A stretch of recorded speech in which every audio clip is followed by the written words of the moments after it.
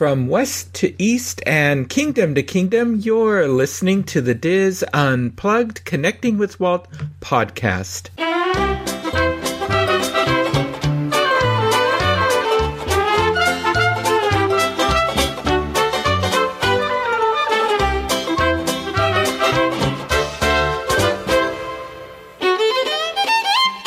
Connecting with Walt is brought to you by Dreams Unlimited Travel, experts at helping you plan the perfect Disney vacation. Visit them on the web at dreamsunlimitedtravel.com. Hello, and welcome to episode 92 of the Diz Unplugged Connecting with Walt podcast. I am your host and Diz historian Michael Bowling, and I am joined by my co-host, producer, and good friend Craig Williams. Craig, how are you today? I'm doing great. How are you, Michael? Well, you know, folks who have been following us on social media, following me and the Diz and all that, know that it's with a heavy heart that I have to share that my lovely research assistant and wife, Carol, passed away a week ago as of this recording. And it was quite sudden. And, you know, I mean, even though she'd been ill for 10 years, you know, you never... you never expect the day as it is. And I couldn't have told you the day before that it would have been, you know, the next day. And yeah. No, I remember shortly after I first started the Diz that I was having a conversation at one point with John and Kevin about Carol after I got to know more about her health and what she had already been through. And at one point when I said I was concerned, they just kind of laughed it off and said, oh, she's already been through so much, and she's strong, and she's a fighter, and she's not done with her fight yet. And I mean, that really seemed to be true. So of course, for like me hearing it was a complete surprise, because she's always been fighting, and she never stopped. And so, yeah, it just took me aback. Oh, yeah. On the day before she passed, she was arguing with her oncologist about treatment. So, I mean, you know, so the spirit was still there. And, I mean, as the doctor was having me sign, you know, the forms you sign when someone is in their final days. And Carol says, and so the doctor's explaining all this to me, and Carol says, hey guys, you know, I'm still here. I thought, oh, okay, she's not going anywhere. I mean, she still has that spirit and all that. It's a classic Carol. Yeah, absolutely. Classic Carol. And I just want to, you know, one of the, you know, the Diz is celebrating its 20th anniversary. And one of the things that, you know, when Pete first logged on to the internet and started to create the Diz boards and the Diz, I can't, maybe he did. I don't know if he could have ever foreseen the amazing community that he created, you know, with the Diz. I think some of our dearest friends we met through Diz events, you know, on Diz cruises and, you know, all the various, you know, celebratory events that Diz has had over the years. I mean, you know, and I started out as a fan. I bought an iPod just so I could listen to the Diz.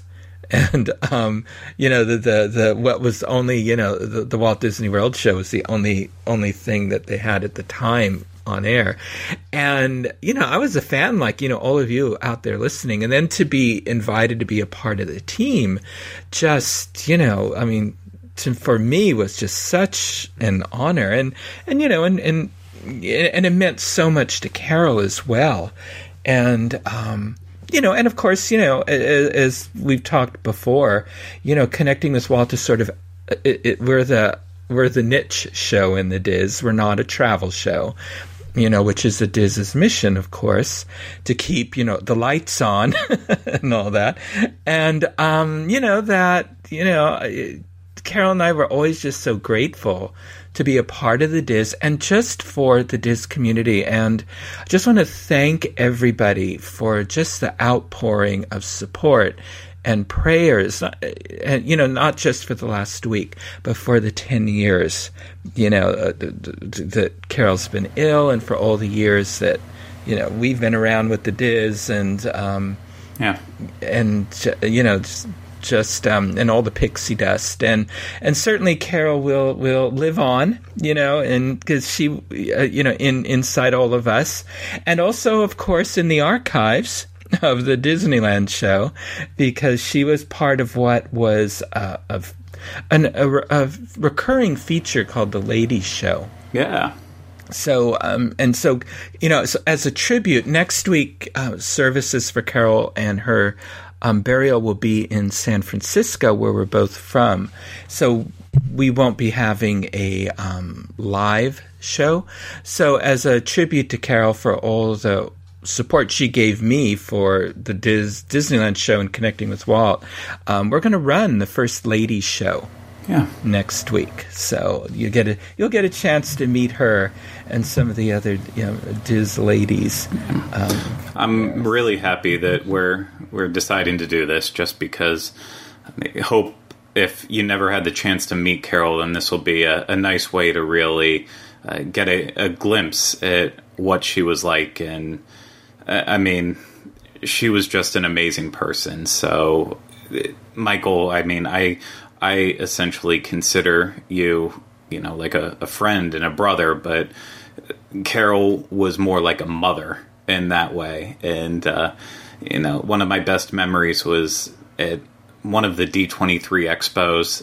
I was running ragged and just really burnt out. And I remember she went out and got me food and then essentially had to force me to eat it. And I was being so picky about it and just didn't want any part of it. And she just got into full-blown mother mode and just made me eat it. And then afterwards, I remember thinking like, oh yeah, you know what? I really did need this. And that's just, that's just one of many, many stories I have of the time that we got to share with Carol. And I love all the memories that I have, and I'm going to really miss her at the next expo, but I hope everyone enjoys getting to hear the Ladies Only episode. I do too, and that's one of the best ways we can remember her too is remember what she always said: it's a great day to be alive, and just live life to the fullest, and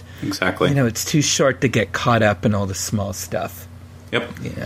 Couldn't say it better. So we have a couple of special events coming up. I'm going to be at the Pacific Northwest Mouse Meet from July 27th to 28th in 2019 at Linwood, Washington. I have always wanted to go to this, so I am finally going. So if any of you are up there, be sure to say hello. We will be talking about it when I get back on Connecting with Walt. To let you know what it's all about. As of this recording, I believe there's a handful of tickets left if you want to check out their website. But should be a lot of fun. Another event we have for all of our Connecting with Walt family. Craig and I have talked about doing this for a while, and I just decided I'm just jumping in and doing it. I think it was when we when it was those 2 weeks when we lost Dave Smith, and then we lost Ron Miller. I thought, I'm going to sign up for this. And that's the Waltland Bus Tour with Bob Gurr, who's been on this show and has attended a number of Diz events. I am going to be going on the May 19th tour. And Ernie, who is in charge of the tour, of course, we want all of you, our Connecting with Walt family. If you are going to be in Southern California on May 19th, we'd love to have you come and join us. And you can go to waltland.com, and Craig will have a link in our show notes, and sign up for that date. And, lunch is included. And basically this tour, Bob takes you all around Los Angeles to all of the places that were important in Walt's life and career. And you even get to ride on the Griffith Park Carousel, you go to his barn, you go to where the Hyperion Studios were. Anyway, all kinds of different places. But you get to hear Bob Gurr tell his stories about Walt and about all these places. And, how often are you going to have an opportunity like that? Yeah. And so as somebody who worked directly with Walt. And there is a discount code for Connecting with Walt listeners. When you purchase your ticket, just in the discount code field or promo code field, just write Unplugged, all lowercase letters, and you'll get a $10 discount. That's awesome. That's really cool. Yeah, that is really cool. So who knows? Maybe I'll even be out there. So May 19th is 2 days after Kylie's birthday, and I think she would really love to be out in Southern California. We would love to have you out there. We'll see what happens. Who knows? Might not. I think I would earn a lot of brownie points if we ended up making the decision to go out there, because she loves California and, of course, loves Disneyland. I think you would, to go to Disneyland. Yeah, and I will be in Disneyland on May 18th, too, so if folks are wandering around there, you might see me.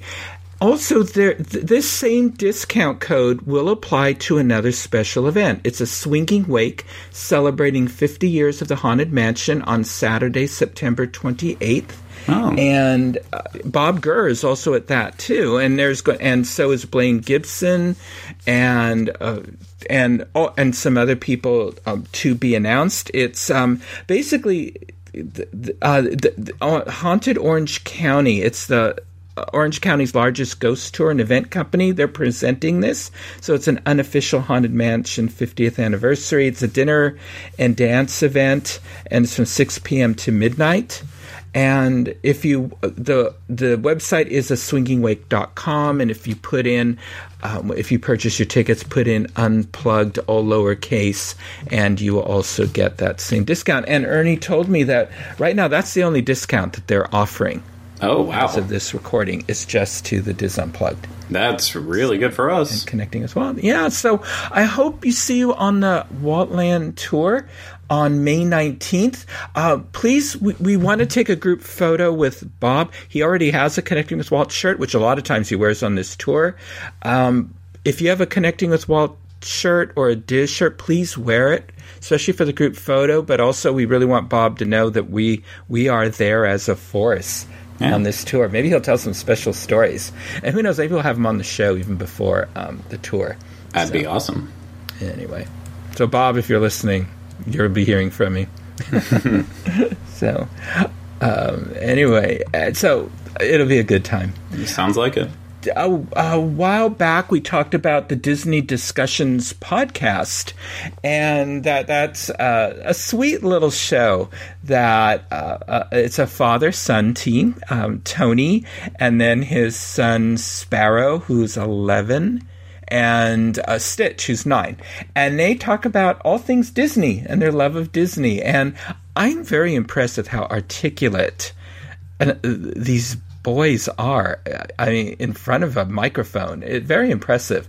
Well, they on their March 18th, 2019 episode, they talk about the history of the Tower of Terror. And they invited Craig and I to share our memories and little fun facts and our thoughts about the Tower of Terror. So tune in and you can listen to not only Tony and Sparrow and Stitch, and me and Craig, but they also invited some folks from other Disney podcasts that you might want to check out as well. So that's the March 18th, 2019 episode of Disney Discussions Podcast, and Craig will have a link to that in our show notes as well. Absolutely, and it was a lot of fun to do that. So I haven't listened to it yet, but I need to check it out and see how it turned out. Yeah, I listened to it today. It's a really good episode. I really enjoyed it, and I'm with Stitch. I'm sorry. I'll sit out Tower of Terror with him if we're ever in the park together. We'll have to go do something else. So, anyway, all right. I came across the CD. I don't know what I was researching, or it might have been for our This Week in Disney History. Came across the CD, I think, Craig, you'll like, and our listeners like. Maybe you already have it. It's very similar to the Carthay Circle Circle Sessions CD, which is one of my favorites. And it's Color, Rhythm, and Magic, Favorite Songs from Disney Classics by Earl Rose. And it's available on Apple iTunes. Yeah, when I saw that you added this to our show script, the first thing I did was head over to Apple Music and added it to my library, and I'm excited to give it a listen. I haven't listened to it yet, but I love the Carthay album, and there's actually two of them if you didn't know. So I know the one was released as a CD in park, but you can actually get that one as well as a second one on Apple Music, and I'm sure Spotify as well, but it has all the Carthay Circle music on it, and it's just relaxing, and it's the perfect thing to listen to, especially for me while I'm doing a lot of work and I just need soothing background noise. It's nothing like jazzy versions of all these Disney songs that kind of keep me from going insane all the time. And I'm glad I now have another album that I can add to that list. Yeah, it's really nice. It's a really nice one if you just want to spend a quiet evening just with your feet up, with your favorite beverage that you enjoy relaxing with, and just listening. It's very nice. Well, I will be doing that very soon. I can say that for sure. So I am always looking for new music, and lately I've been on a really big Exotica kick, but I'm happy to go back to something different and more Disney related. Oh, okay. I don't know what Exotica is, so. Oh, well, see, you do probably know what it is. You just probably haven't heard it called by that, but it's like Martin Denny and Les Baxter, and a place I know you've heard it for sure is out at Trader Sam's on in the music loop of it. So a lot of like the exotic sounding jungle songs, those would fall into the Exotica category, not the guitar surfer stuff that's like Dick Dale style, but the other ones. And so the music just has something about it that just is like stuck in the 50s, and I think that's why I love it so much. And it just sounds like classic Disney, like a lot of stuff you'd hear from George Burns, and just that classic sound when you think back to what Disney music was like back in the early days in the 50s and 60s. So I just am obsessed with it, and it's more than just like the Adventureland jungle sounds to it. They also have the space side of it with that, and under the sea, and just anything that is like sounds like 50s kind of exotic in a way. That's pretty much Exotica, and I am completely obsessed with it. Okay, I'm gonna check that out. Thank you. So yeah, that's good. And but I will type it in very carefully, because switching out one letter, who knows what I'll get on the internet. Yes. And a couple weeks ago we were talking about Captain Marvel, and I talked about Kazam, confusing it with Shazam. But I don't know if what I was thinking, I don't know if you ever saw, I don't know if the show still is out there somewhere. I think it might be. There was a Shazam television show from 1974 to 1977. Have you seen this great work? No. Oh my goodness. Oh, you must. I will. It was everything you would expect from children's TV in the mid to late 70s. So I'm assuming it's kind of like Adam West Batman, but worse. Yeah, it was, but the people this was like a cult classic. I mean, I remember young people. I was in high school, so high school and college. So I didn't really get into it, but I know younger people, they really liked this show, and I think I sent you a link to to YouTube, just a little blurb of it. And I think there's a DC Network or something online thing, and I think they actually, if you subscribe to it, I think they actually have the TV show. Oh, on there, or it's a Marvel Network or something. I think the TV show's on there. Huh. So I don't know. Yeah, I really just I went into a deep dive after I saw Captain Marvel and started reading up on everything with Captain Marvel, and I had no idea that it originally started out as DC, and then it was that Captain Marvel said Shazam, and that's how Captain Marvel transformed. So now you have Captain Marvel on the Marvel side, you have Shazam over on the DC side, and it is all just confusing to me. I might be a nerd in many things, but comic books is not my strong suit, but I'm trying. So I think you're doing pretty well. Oh, thank you for saying that.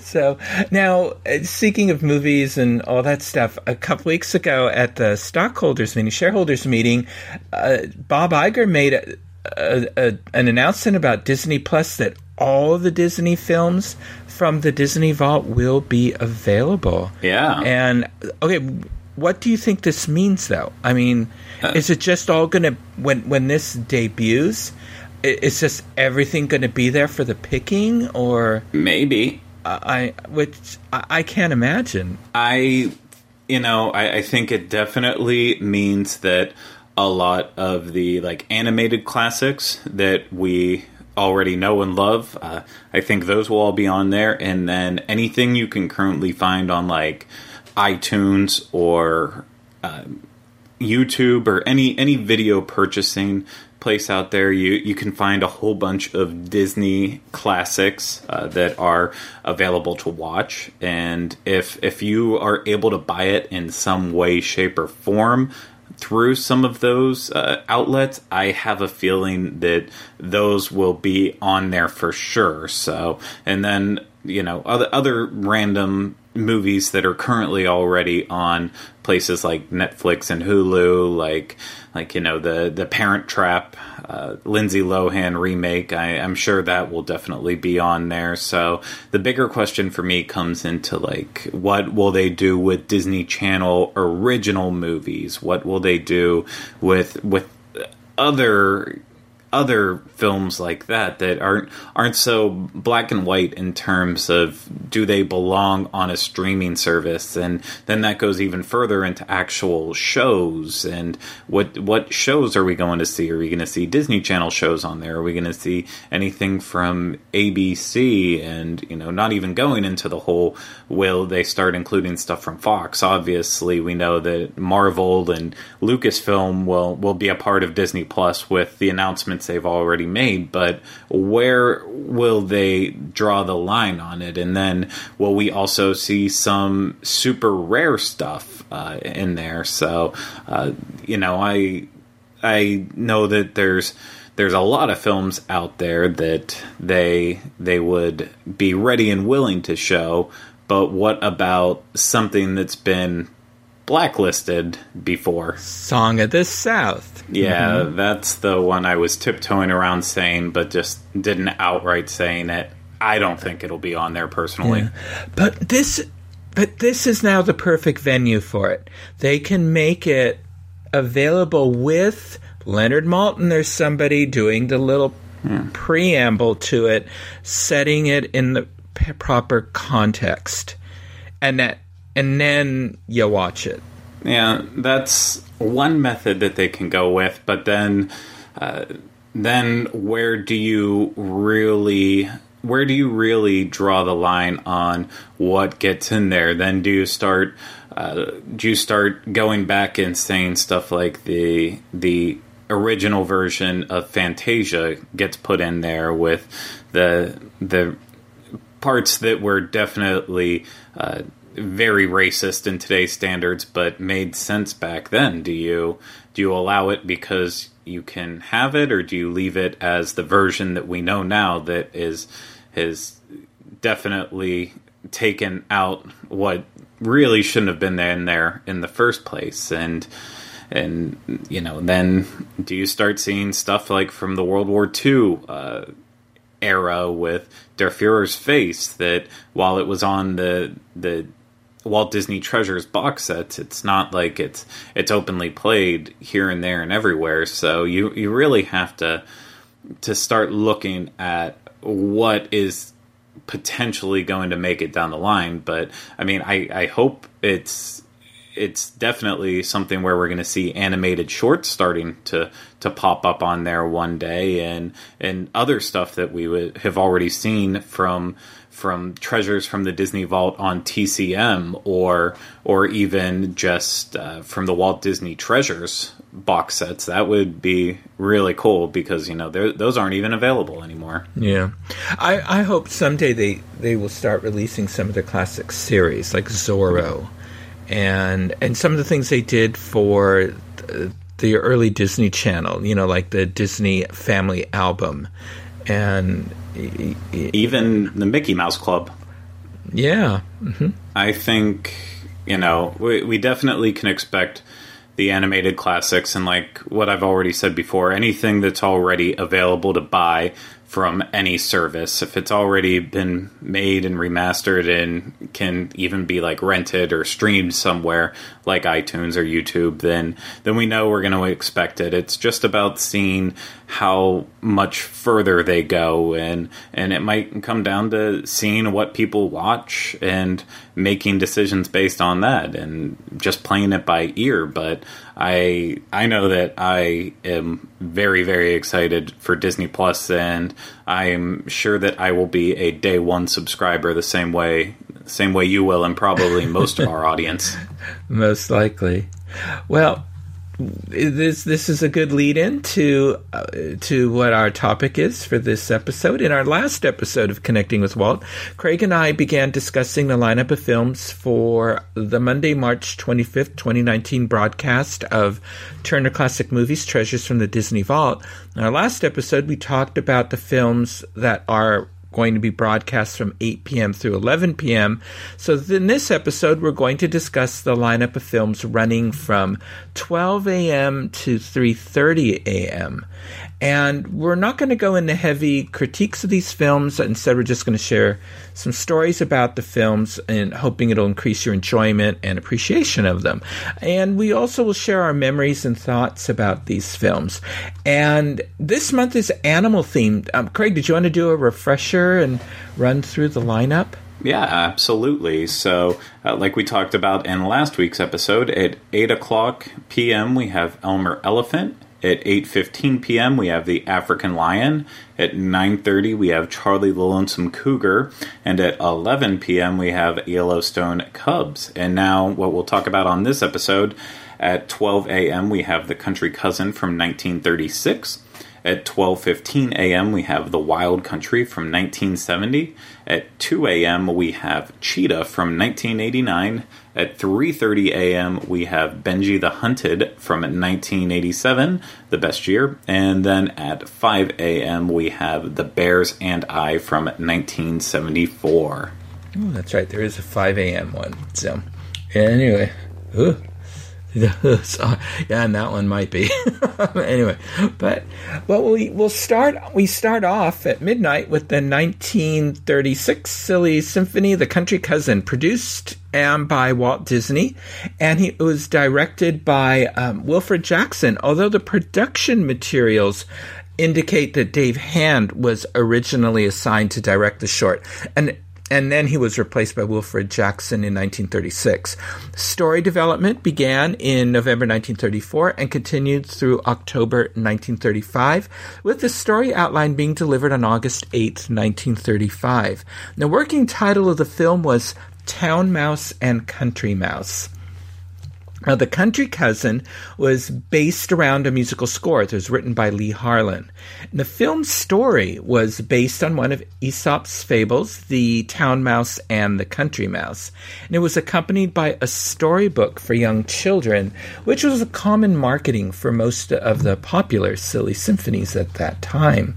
Now, The Country Cousin tells the story of a mouse from Podunk And this is an American English name donating a place in the middle of nowhere and coming to visit his relative in the city. And he receives a telegram, which is titled a mousogram, from his cousin Monty, telling him to stop being a hick and come live with him in the city. So Abner, our country mouse, is shown walking along a railroad towards the city. When he arrives, the differences between the two become clear. Abner is wearing overalls and is portrayed as bumbling and oblivious to the dangers of the city, whilst Monty sports a top hat and is acutely aware of the problems they face. Now, Monty leads Abner to a meal that the human residents of the household have set out. Then the two mice begin by dining on cheese, of course, but Abner lacks any sense of etiquette and soon begins gorging himself on celery, cream, and mustard, which Abner discovers is excessively hot for his taste. So cooling himself with champagne, Abner finds himself partial to the taste and becomes drunk. The inebriated Abner, with a great sense of bravado, kicks the house cats behind, whilst his cousin rushes back to his home, never to be seen again. The cat bares its teeth at Abner, which only leads him to inspect the inside of its mouth, and thus bringing Abner back to his senses. He is then chased by the cat, jumps out a window, and ends up on the street. The rough and tumble life on the bustling street convinces Abner that city life isn't for him, and he returns home to his quiet country life. Now, the animators were Milt Schaefer, and he animated the sequence where Abner is leaving the country. Jack Hanna animated the dinner plates falling on the floor. Les Clark animated Abner and Monty on the dining room table through the scene where Monty is gasping from eating the hot mustard. Johnny Cannon animated the scene where Monty meets Abner, Monty reacting to Abner and the cat, Abner running into the light socket, and Abner escaping the cat and running back to the country. Marvin Woodward animated the Abner and Monty scene with the mousetrap, and Abner and Monty on the dinner plates. Art Babbitt animated all of Abner's drunk scenes, and Cy Young animated the feet on the sidewalk, the traffic, and the horn montage. And Paul Allen animated Abner and Monty parachuting down from the table and Abner's encounter with the cat. The footage of Abner dodging traffic was reused in the 1947 short Mickey's Delayed Date, and the footage of the blaring horns was reused in the 1953 Goofy cartoon How to Sleep. Now, The Country Cousin won the Academy Award for Best Cartoon Production in 1936, and this award is on display in the lobby of the Walt Disney Family Museum. I think I even sent you an email, a photo of that. Yeah, you did. Yeah. And the cup for Best Animated Film in 1937 at the Venice Film Festival, which was jointly awarded to Musicland, The Old Mill, and 3 Mickey Mouse cartoons. Now, in the early 1960s, Disneyland Records released a long-playing version of the story, narrated by Sterling Holloway with music by Camerata. But because the running time of the LP was about 30 minutes, more than twice the length of the original cartoon's running time, additional material was added to the plot line of the story. On the cover of the LP, the story was humorously billed as being after Aesop, way after. Also, the mice on the cover are patterned after the mice from the 1950 Disney film Cinderella, with Lucifer as the cat. Now, other cartoon producers have reported to have been influenced by The Country Cousin. Bob Clampett stated Abner Mouse influenced his design of Sniffles for the Warner Brothers Merry Melodies series. And Sniffles was one of my favorites when I was little. And animator and director Frank Tashlin claimed Abner was the mouse that everybody's used and suggested the MGM team based Jerry the Mouse in the Tom and Jerry series on Abner. So this seems like this was a pretty important silly symphony. So Craig, what do you think of it? I really love The Country Cousin, so it's it's not one of my favorite silly symphonies, for sure, not just because there's so many good ones, but it's really charming and it's really delightful. And it's a simple story, but I always have a smile on my face when I watch it. It's been a long time, but it really has always stuck with me. And in particular, the designs of the characters, especially Abner. So it's something that I always enjoy anytime I come across it, and I can't wait to watch it here and see it all remastered and see how pretty it is. And I think the majority of our audience will enjoy watching it. I agree. I think everyone is going to enjoy this. The animation is great. The storyline is great. There's a lot of humor. It's a nice little moral to the story, and I enjoyed it thoroughly. Now, Abner Country Mouse is our introduction to the 1970 wilderness family adventure, The Wild Country at 12:15 a.m. The film is based on a book called Little Britches, Father and I Were Ranchers by Ralph Moody, which was an autobiographical tale from when he was 8 and was the first in a popular series. The screenplay was written by television writers Calvin Clements and Paul Savage and directed by Robert Totten, who also specialized in television and had directed a few television movies for The Wonderful World of Disney. Steve Forrest stars as the father, Jim Tanner, who also played the father in Rascal, which is one of my favorite films growing up, about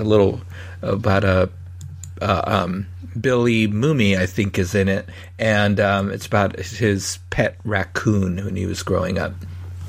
One of the most recognizable Disney stars of the era was Vera Miles, and she was in those Callaways and Follow Me Boys, amongst other Disney films, who plays the mother, Kate Tanner. Now, Ron Howard, still known at this time as Ronnie Howard, plays their eldest son, and his brother Clint Howard plays the youngest. Their father, Rance Howard, has a cameo in this film, making it the first theatrical film they all appeared in together. Now, the film tells the story of the Tanner family, who have moved from Philadelphia to Jackson Hole, Wyoming, to start a new life for themselves. However, they quickly find their new home is a, fixer-upper.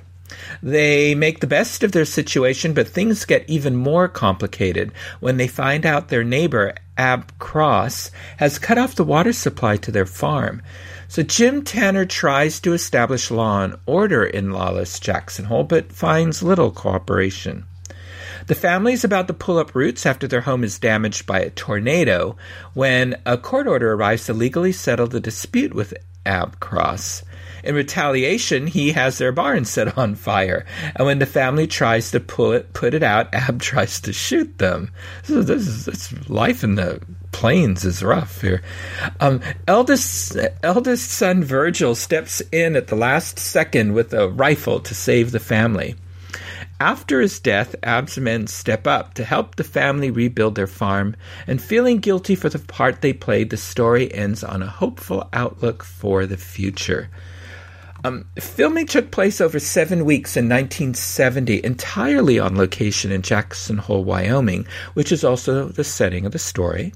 7 wind machines were brought there from Walt Disney Studios and were used in combination with 3 snow planes to create the tornado that appears on screen.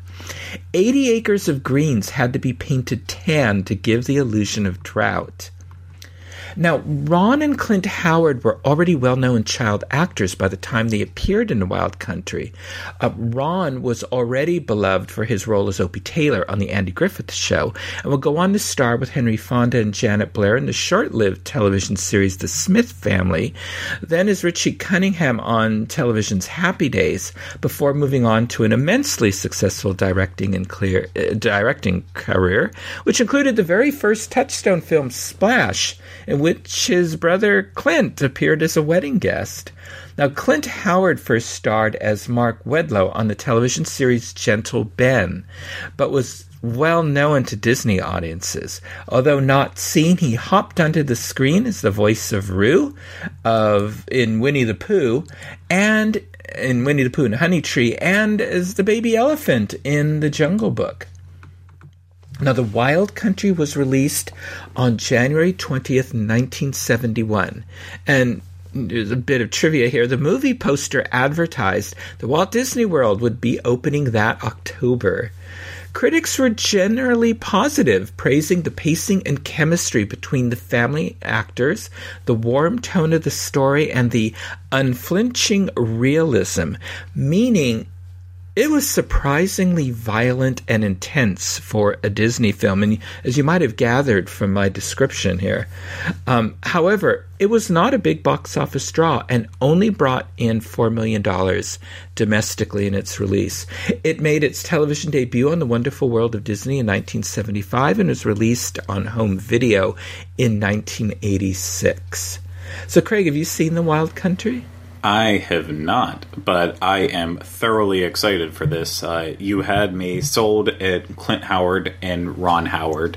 I absolutely love both of them. I mean, I think I even like Clint Howard more than Ron Howard, and I grew up watching Happy Days and Andy Griffith's show, and so they're important. But then seeing Clint Howard pop up in everything, especially all the movies that his brother makes. And, a lot of people love Tom Hanks in Apollo 13. I love Clint Howard. That's my favorite star. I didn't even realize how much stuff Clint Howard was in for the longest time. So now I know the fact that he was Roo and in the Jungle Book, but I hadn't known that for the longest time, and I love him even more for it. Well, you probably like that early Star Trek original series episode with Clint Howard. Oh, just anything in general with Clint Howard. It's good for me. Ron Howard, great. Deserving of every accolade he gets in that, but I'm on the... I think I'm number one on the Clint Howard fan page that exists somewhere. I don't think it does, but if there was one, I would be number one. Love Clint Howard. Well, you are not going to be disappointed with this film. This is a very good film. I saw it way back in the day, and I think I even caught it when it went into... and it was on The Wonderful World of Disney, broken up. A lot of these films I saw in their television, debut, when they would break them up over 2 or 3 episodes. And this is good. You're really going to like it. I think this is the one I'm looking forward to the most out of the whole evening, is seeing this again. I know I'm going to be watching live on this one for sure, because this will be airing on March 25th, and I leave for Disneyland the morning of the 26th at 6:35 in the morning, so I'm going to be up all night anyways, so I might as well stick around and watch Treasures from the Disney Vault live as it's happening. It's been a long time since I've been able to do it, so I'm really happy that I get to it this round. Oh, well, I'm going to record them. I have enough room on my DVR this time. But I'm recording them to see this, and the last one, because I haven't seen that one since it was released. So. Yeah, I'm going to be recording them too, but I do, as we've talked about with all of these, why we even talk about these on episodes, I love the experience of being able to watch them live while they're happening, and if I'm engaging with people on social media while I'm watching it, it's a lot of fun. I even keep track of what's happening even when I'm not able to watch them live, so I'm excited. Well, it gets even wilder with the 2 a.m. showing of the 1989 family drama Cheetah, starring Keith Coogan and Lucy Deakins. It was produced by Roy E. Disney and Lawrence Mark, and co-produced by John Baldecchi, with a screenplay by Eric Tarloff. The film is loosely based on Alan Kalu's novel The Cheetahs, and filming was done on location in Nairobi, Kenya. The film also went by the title Cheetah and Friends, so you will see movie posters online and stuff where it's billed as Cheetah and Friends. Cheetah tells the story of Los Angeles teenagers Ted, played by Keith Coogan, and Susan, Lucy Deakins, who come for a 6-month visit to the Rift family of Kenya, where their father works at a space tracking station and their mother works at a clinic. Now, Mom doesn't want the teens to venture out of the backyard. But before it's a big backyard. But before long, Ted and Susan have become friends with a little Maasai boy named Morago. In no time, with Morago as their guide, Ted and Susan are venturing into the bush, observing the wildlife and adopting a cheetah cub, whose mother has been killed by a poacher, which they named Duma. And before their visit is over, the cheetah, now full-grown, has been coveted by a local Indian storekeeper who has a plan to make his fortune by racing the high-speed, low-endurance animal against local greyhounds and betting on Duma to lose. Just before the teens are set to return home, the storekeeper teams up with a ne'er-do-well Englishman and the African poacher who killed Duma's mother to steal the cheetah. The teenagers who have been trying to prepare Duma for a return to life in the wild are certain there has been foul play, so they miss their flight home, and whilst their unsuspecting parents are still waving at the plane, set out on a journey with Morago's help into the wild to prove their suspicions. I assume after they have watched that classic film, Born Free. Cheetah was released on August 18th, 1989, along with the 1948 Mickey Mouse short Mickey and the Seal. The film's budget was $5 million, and it grossed $8,153,677 in its domestic release. Cheetah features the phrase Hakuna Matata, which became famous when the Walt Disney Studio released The Lion King 5 years later. So, Craig, have you seen Cheetah? I don't believe I have, so I might have, though, being it's from 1989. I was around and alive, so I don't know if it's one of those ones that I would have caught on TV or just randomly rented for us at one point. But in terms of having like an actual memory of watching it, nothing sounds familiar about it. I don't think that I ever had the chance to watch it. So at least I know I'll have a chance now. Mm-hmm. I know I've watched this with my children. I don't know in what medium, but when they were little, we watched this. They enjoyed it. I definitely, let's all give a salute to the film Born Free.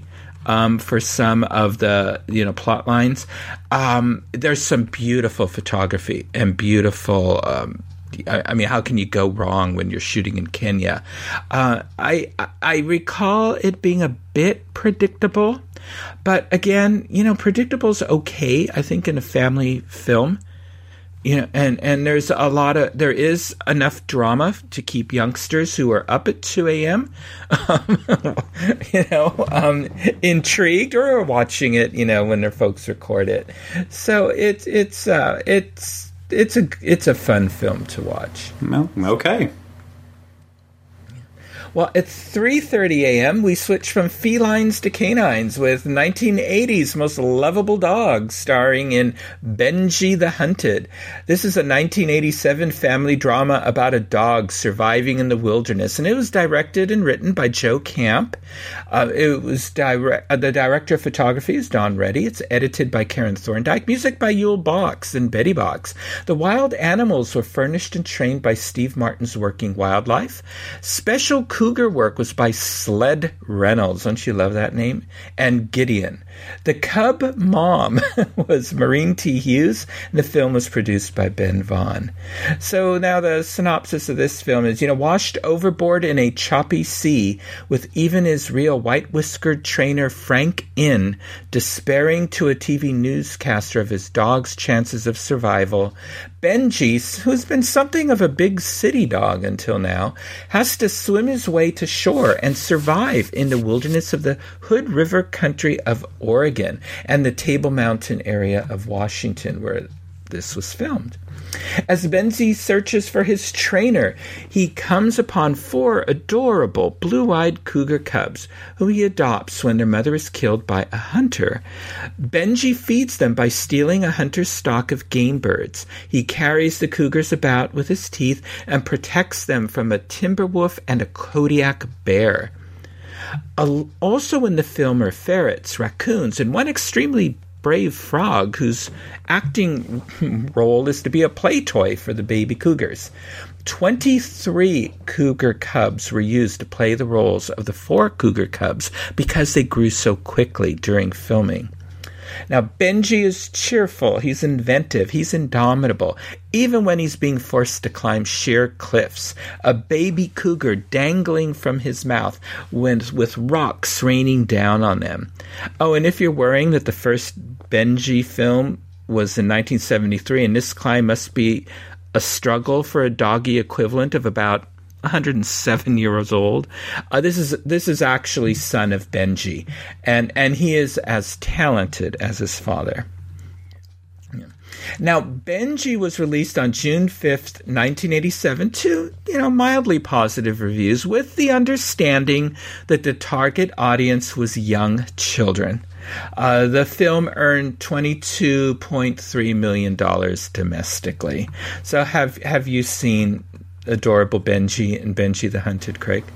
Oh, of course I have. So I love Benji, one of my favorite dogs. I know there's many good ones out there, whether it's Lassie or Rin Tin Tin, but I'm all about Benji. So I love any Benji-related material I've ever seen. The only exception would be the Netflix take on Benji, because that was just not any good. Did you see it? I have not. I didn't know there's a TV series? A movie. Oh, okay. But it's not worth watching, so don't waste your time on it. But yeah, this is going to be a must not miss for anyone tonight. So I don't know. I love movies like this, and this one is just, in my opinion, it's just as good as the rest of the Benji movies. So I know they're not the highest quality, and they might not be something that a lot of people have a fondness for. Probably not parents who had to drag their kids to these movies, but for me, they're enjoyable. Folks with young children, you have to record this one for them, because I took my children to see all the Benji films when they were in theaters, or when they got rebroadcast on television, all that, because my daughter, who's now, works in a vet office, she's a registered vet tech, we had to see every one of these films. I bet. And I wasn't bored, with them, but, but yeah, they're enjoyable. It's impressive what Benji accomplishes. So I definitely do think they're probably a lot easier to take in if you are of a younger age. So I know that there's just all of these different genres like this, where if you grew up with it, chances are you're going to like it a lot more. And I think Benji definitely falls into that category. Not that they're not that it's not enjoyable for anyone who wants a chance to watch this, but particularly if you grew up with it, you're going to look back with a lot of heartwarming memories. And if you are new to it and you're on the younger side, then you're going to really, really enjoy it. It's just a lot of fun, and Benji's adorable. All right, well, finally, 1974 is The Bear and I. Welcome in the dawn at 5 a.m. Now, the film was based on the book The Bears and I by Robert Franklin Leslie, and it was produced by Winton Hibbler, directed by Bernard McEvedy, written by John Whedon, and it stars Patrick Wayne, Chief Dan George, Andrew Duggan, Michael Ansara, and Robert Pine. The film is set against the Canadian Rockies, and its soundtrack features songs by John Denver. Now, this is based on a true story, and The Bears and I follows the adventures of Bob Leslie, who's a Vietnam War veteran, as he embarks on a new life in the Canadian wilderness, when he unexpectedly finds himself in charge of 3 mischievous bear cubs. He encounters unexpected resentment from members of the local Indian tribe who are in a land dispute with the United States government, who wants to turn their land into a national park. Their beliefs are straightforward. Bears are sacred creatures and must be allowed to roam free.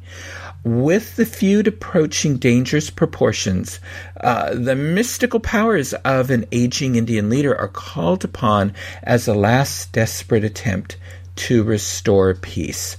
And the film was shot in the central British Columbian wilderness on Chilko Lake.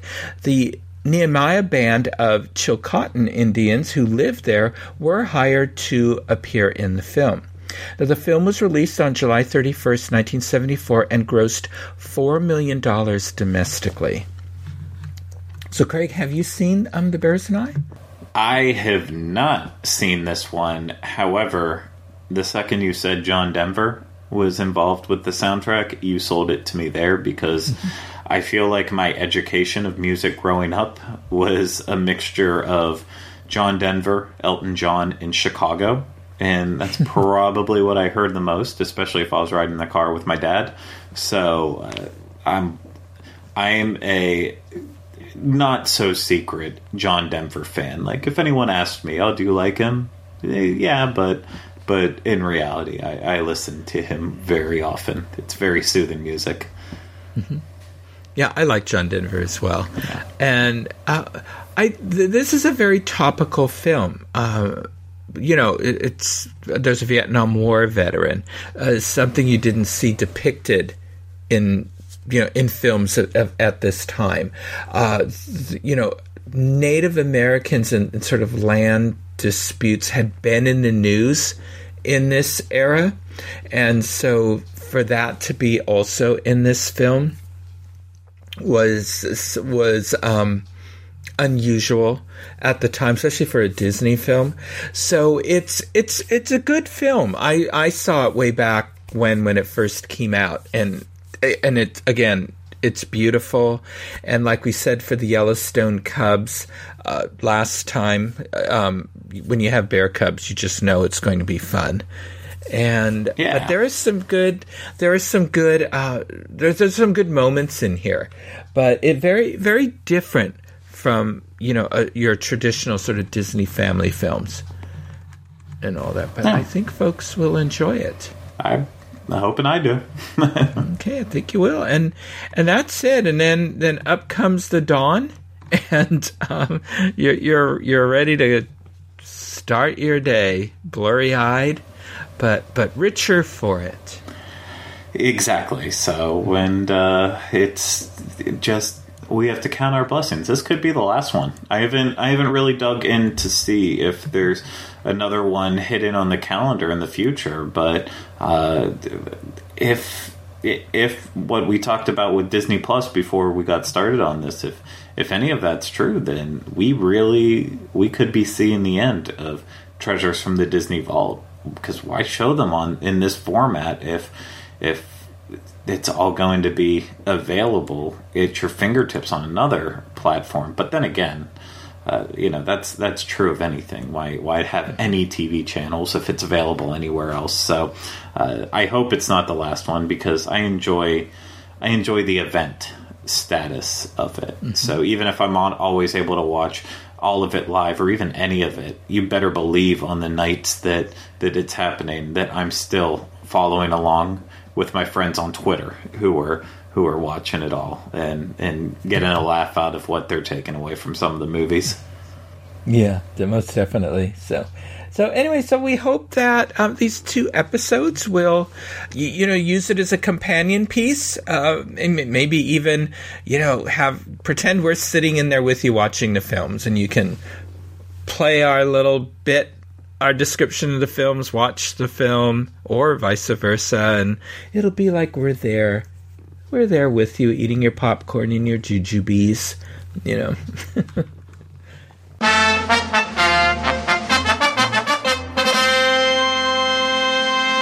All right, well, it's time for this day in Disney history. It is for the week of March 24th. So, Craig, are you all set? I'm about as set as I can be. So. Okay. All right. Well, at least we're out of the awards season. So there weren't as many of those this time around this week. So. And meanwhile, I guess it's worth mentioning right now. So we had a little recording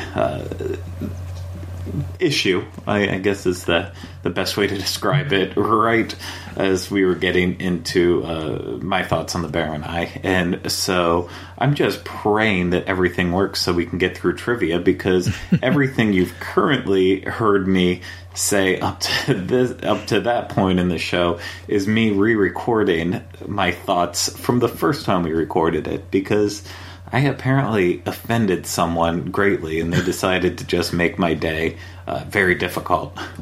It's probably 20th Century Fox. That's what I'm blaming. Yeah, so I hope everyone appreciates Craig's. He really has done double duty on this episode, because we've already spent an hour talking about all these films, and now he has to go back and remember everything I said and what he said and all my cues in there and everything like that. So thank you, Craig. That is really something, because I don't know if I could have done that. I need that. Well, it's also a lesson for me to find a way to also, well, I know how to do a backup recording. I used to do that, and then I'm like, trust computers. Why can computers do wrong? And, they always work well. Yeah, I know. But let's play some trivia. I'm excited. All right. Okay, so for March 24th, this legendary Disney animator, pioneer, and mechanical genius was born on March 24th, 1901. He was known for his fast work at drawing and animation and his wacky sense of humor. He later developed many special visual effects for such features as Song of the South and Mary Poppins. He was named a Disney legend in 1989. So who is celebrating his birthday on March 24th? Going from the year 1901, that's old, and so I'm gonna say it was probably one of Walt's contemporaries. So, the best known one for that would be Ub. So I'm gonna go with Ub. Very good. You are correct. Ub Iwerks is born Ub, Ubbe, Ert Iwerks. In Kansas City, Missouri. His unusual name is of Dutch origin. Ub was Walt Disney's right-hand man in the creation of the early Mickey Mouse cartoons, and Ub animated the first Mickey Mouse silent cartoon, Plain Crazy, entirely by himself. Okay, very good. March 25th, United States President Richard Nixon presented Lillian Disney with a special commemorative medal authorized by Congress honoring her late husband, Walt. The presentation took place in the state dining room at the White House. Amongst the guests are some 200 3rd and 4th grade Washington, D.C. area school children. The medal was designed by C. Robert Moore of Walt Disney Productions and struck by the U.S. Mint in Philadelphia. Whose images are on the medal? I'm not sure. I've never even heard of this situation, so I'm just not quite even sure. Okay, well, a likeness of Walt Disney is on one side. Can you guess who's probably on the other? If Walt's on one side, I'm guessing Mickey's on the other. You're right. So it's Walt and Mickey. Have a point. Yeah, there you go. Okay. March 26th. Which Disney song peaked at number 1 on the pop singles chart on March 26, 1955? It was sung by Bill Hayes and written by George Bruns and Tom Blackburn. I am going to just fathom a guess, because I know it is very popular, because from my favorite movie that has parts of it taking place in 1955, there's one section that mentions a little song called The Ballad of Davy Crockett. So I'm gonna say it's probably that. You are correct. It peaked number 1 on the pop singles chart, and it will stay there for 5 weeks. It is the very first recorded version of the song, but with the ongoing success of Davy Crockett, I mean, it was a phenomenon. Versions by Fess Parker and Tennessee Ernie Ford will quickly follow. Okay. So, what did the Ingersoll Waterbury Company present to Walt Disney during a ceremony at Disneyland on March 27th, 1959?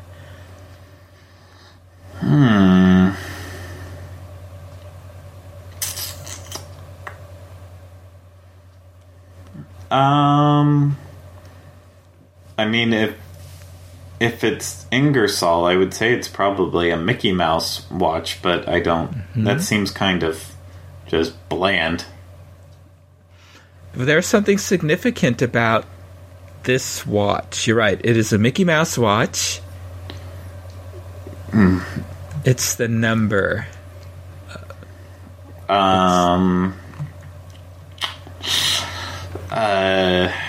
How many watches have been sold? It's kind of what I thought you were going at with that. Maybe 10 million?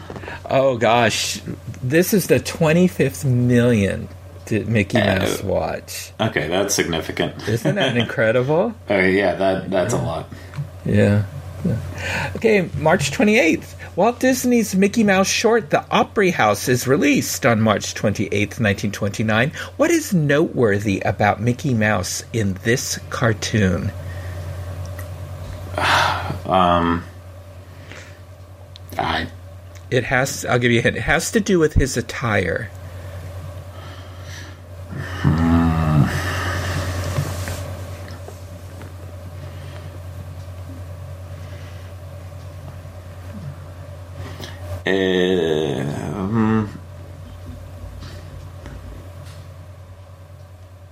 I can't even think of what it could be with his attire.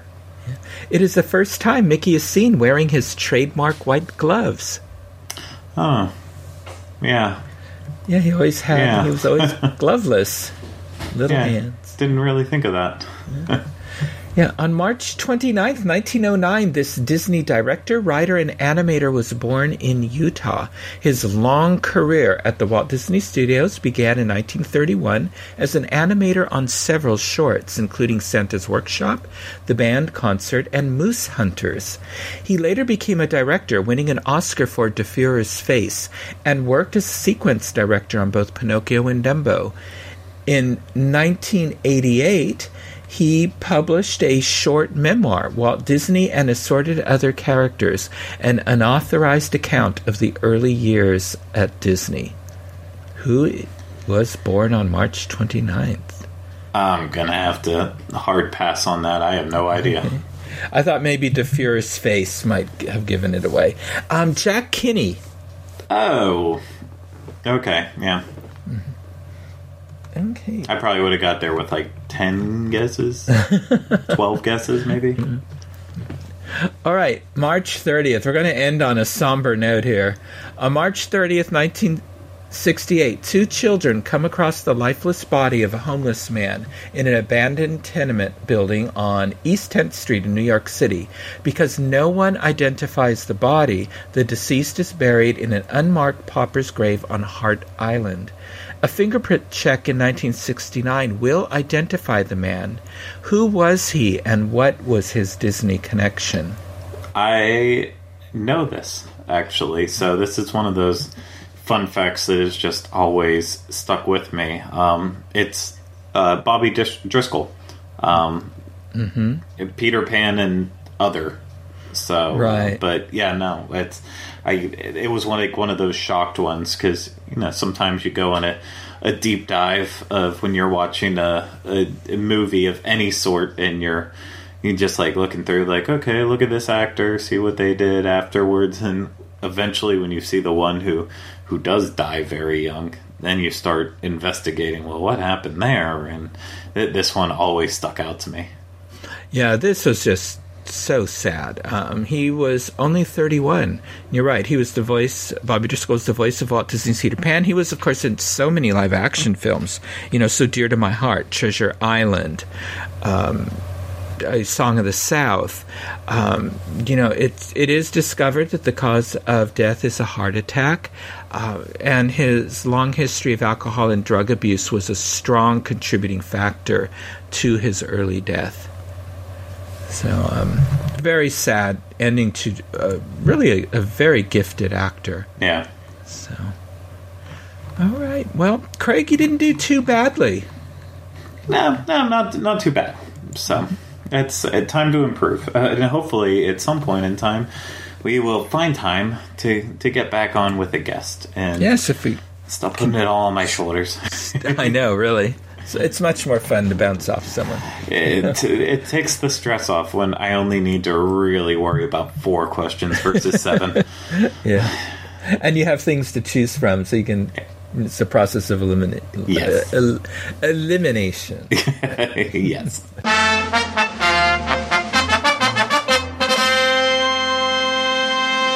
If you miss any of the films that we've spoken about in our last couple of episodes, or your DVR is too full to record all of these, many are available on home video, various streaming services, and YouTube. For references for these episodes, I used Walt Disney's Silly Symphonies, a companion to the classic cartoon series by Russell Merritt and J.B. Kaufman. Websites included the Disney Films, the Disney Wiki, and D23, the official fan club, and the archives of the Los Angeles Times and the New York Times. So, Craig, until next time, how can our listeners connect with you? You can find me on the various shows on the Dis Unplugged, the Walt Disney World Edition, Best and Worst of Walt Disney World, Universal Edition, Connecting with Walt, Disneyland Edition. I'm literally on everything, and even if I'm not on it, chances are I'm the person who's hitting buttons in the background or moving up those audio levels up and down. Right. So you're the man behind the curtain. My spirit is involved in pretty much everything we do, unless I'm on vacation, and then Rhino definitely stepped up in there. So there's all that, but then the fun ways that you actually want to connect with me on Facebook, Twitter, Instagram, @Teleclaster. So what about you, Michael?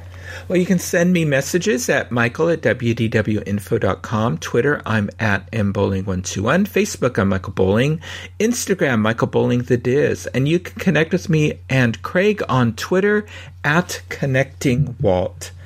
If you would like to listen to more shows on the history of Walt Disney, his studio, his Imagineers, and Disneyland, check out our Disneyland podcast archives for my Disney history episodes at disunplug.com, and look for past episodes of Connecting with Walt on iTunes, where you can subscribe to our show and leave some positive reviews and ratings.